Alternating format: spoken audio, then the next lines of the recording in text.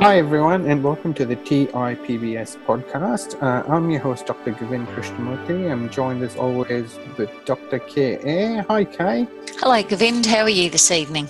I'm doing great. That's Thanks. good.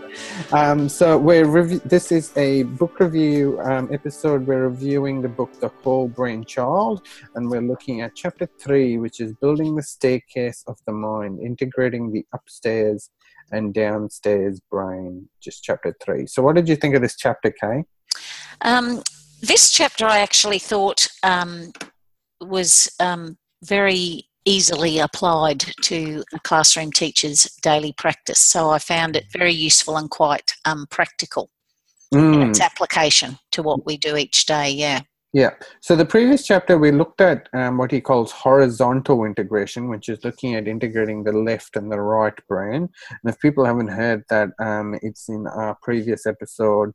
Now, this episode, we're looking at vertical integration, which is linking the bottom parts of the brain that are responsible for more vital functions like breathing and blinking and the fight or flight reactions, the innate reaction and impulses, but also strong emotions. So parts of the brain like the amygdala, the brainstem, and being able to integrate how that functions with the higher level brain, which is the prefrontal cortex, which is where we do our thinking, the planning, imagining, a lot of those higher level functions.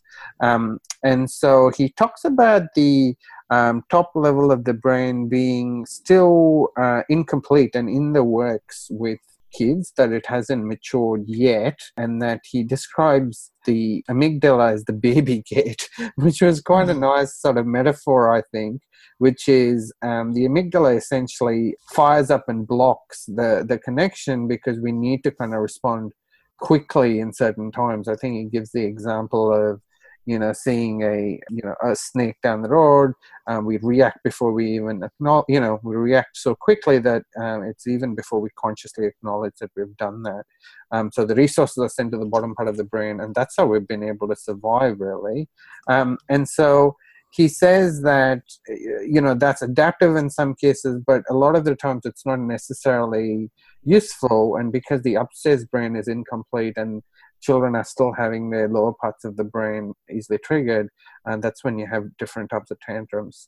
So did you want to talk to that a little bit, Kay, about the upstairs tantrums and downstairs tantrums? Yeah, sure. I actually thought that was very interesting about the upstairs brain not being developed until mid-20s, and that it's actually a work in progress for children at school. I think that's really important for us to remember. So, yeah, he talks about two types of tantrums. So he talks about a tantrum in the upstairs part of the brain as opposed to a tantrum in the downstairs part of the brain. So he says, the upstairs tantrum is when the child makes the conscious decision to throw the tantrum. So this is a conscious choice tantrum, and the child can stop the tantrum if they wish, because they're using their upstairs brain to apply their strategy of manipulation.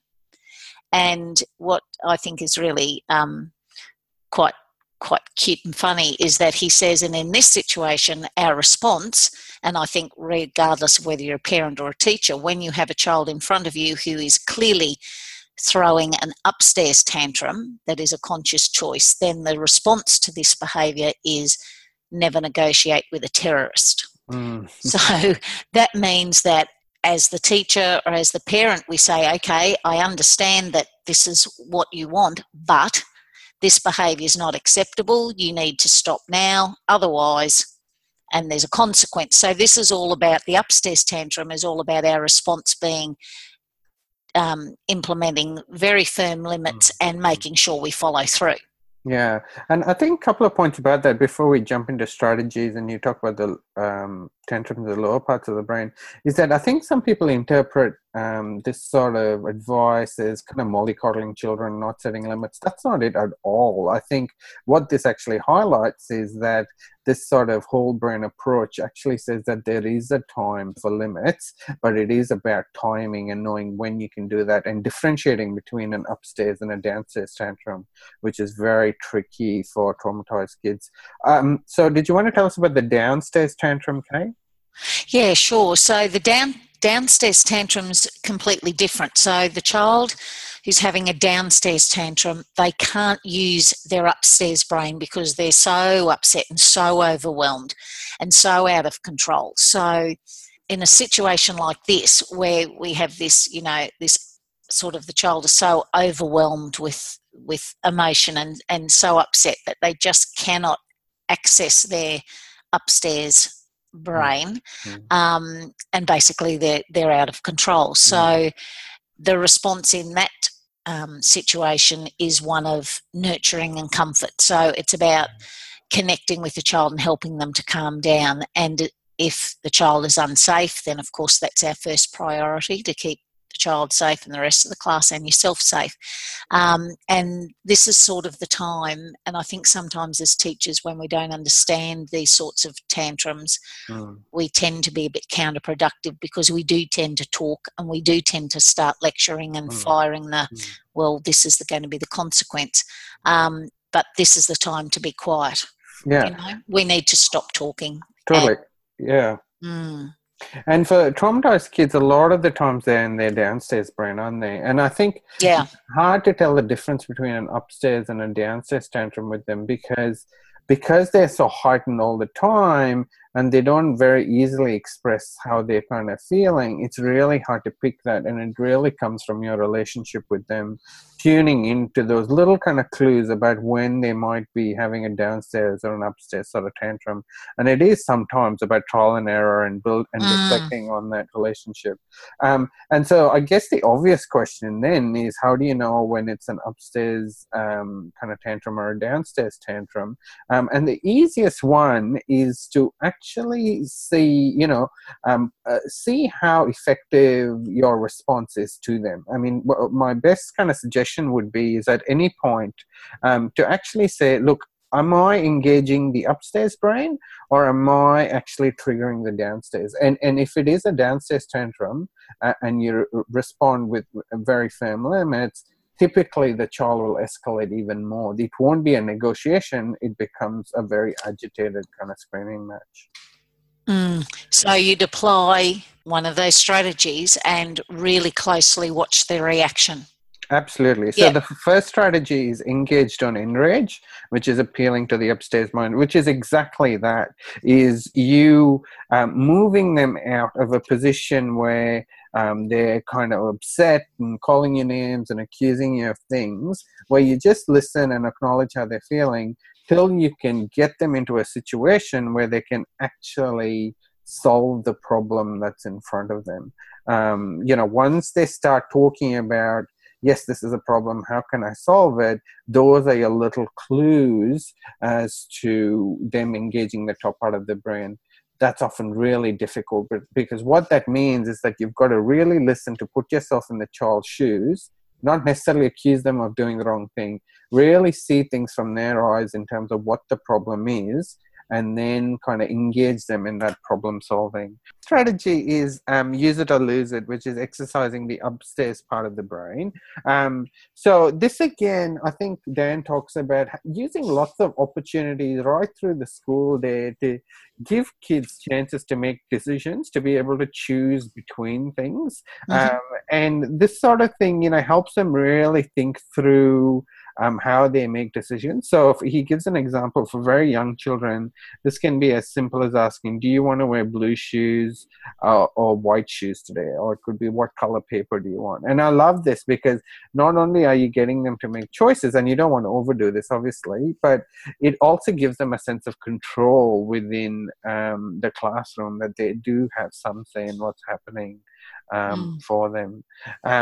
And then the next one is controlling the emotions in the body. So teaching them to, try simple things like, take a deep breath, a count to 10 or whatever it is, so that can help them avoid, flipping their lids and getting really, having a downstairs tantrum. So using little moments through the day to be able to kind of prompt them to do that is often a really powerful strategy as well. Govinda, I think teachers naturally do that a lot of the time as well. We say, we use gentle hands and, all of those types of...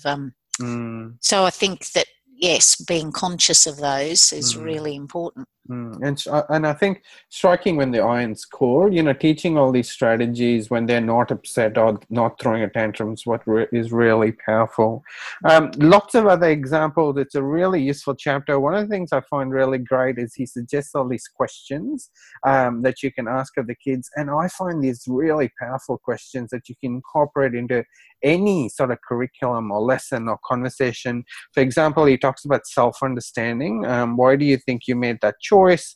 What made you feel that way? Why do you think you didn't do so well on that test? A lot of these questions, it comes down to the tone of asking it. So some of these why questions can come off as though you're accusing them of things. But if you can do it in a gentle, curious kind of way about why things happen, even as a reflection or a restorative justice process, you can start to see that the kids start reflecting on things, not worrying about getting punished or the consequence or the punishment, whatever they're going to receive at the end of it, or being accused of being bad, but actually genuinely reflecting about what had happened with somebody who really cares about them and has their best interest in mind. The other example he gives is empathy, about really wondering about how people may have felt. I think, he says, why do you think that baby is crying? That woman wasn't very nice to us, was she? Do you think something might have happened to her to make her feel that way today? What I love about these examples is that it's about a third party. It's about someone external, and that it doesn't have to do, it's not them, feeling anxious because they've just been accused, or feeling ashamed because they've done the wrong thing. They're actually just engaging in kind of thought about other people and their mental states, which is kind of the heart of, pro-social behavior, really. And you can do it anytime, really, can't you? That's right. Questioning, yeah. It's easy. It's not easy to do well, I wouldn't think, but it's everybody's got those tools at their disposal to do it. Absolutely. And you can just imagine being able to read a story and reflect on, the characters' mental states and why they did it, or, being able to watch a video or whatever it is, it's all opportunities to reflect on people's mental state, which in turn, slowly links back into, how they think about their own emotions. Which might be a very difficult conversation to have, just speaking directly to it. The strategy 5 he talks about is move it or lose it, moving the body to avoid losing the mind. So he references a lot of the research about how physical activity can really regulate kids and integrate them. So the easy way this translates into the classroom is having lots of brain breaks, so physical activity breaks. And this is so important for traumatized kids in particular, because, their on-task behavior isn't, that long. They need those sensory breaks to be able to break things up and refocus on things.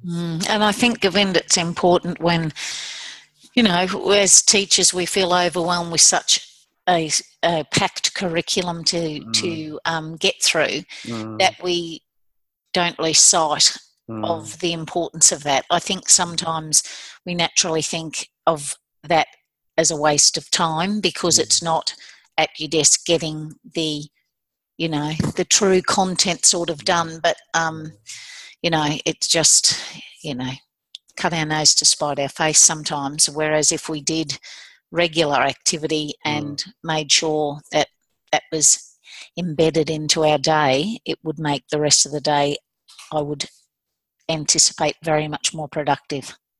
I think it's really making the most of opportunities for social and emotional learning, isn't it? I mean, it could happen in conversations with the teacher, it could happen during a lesson.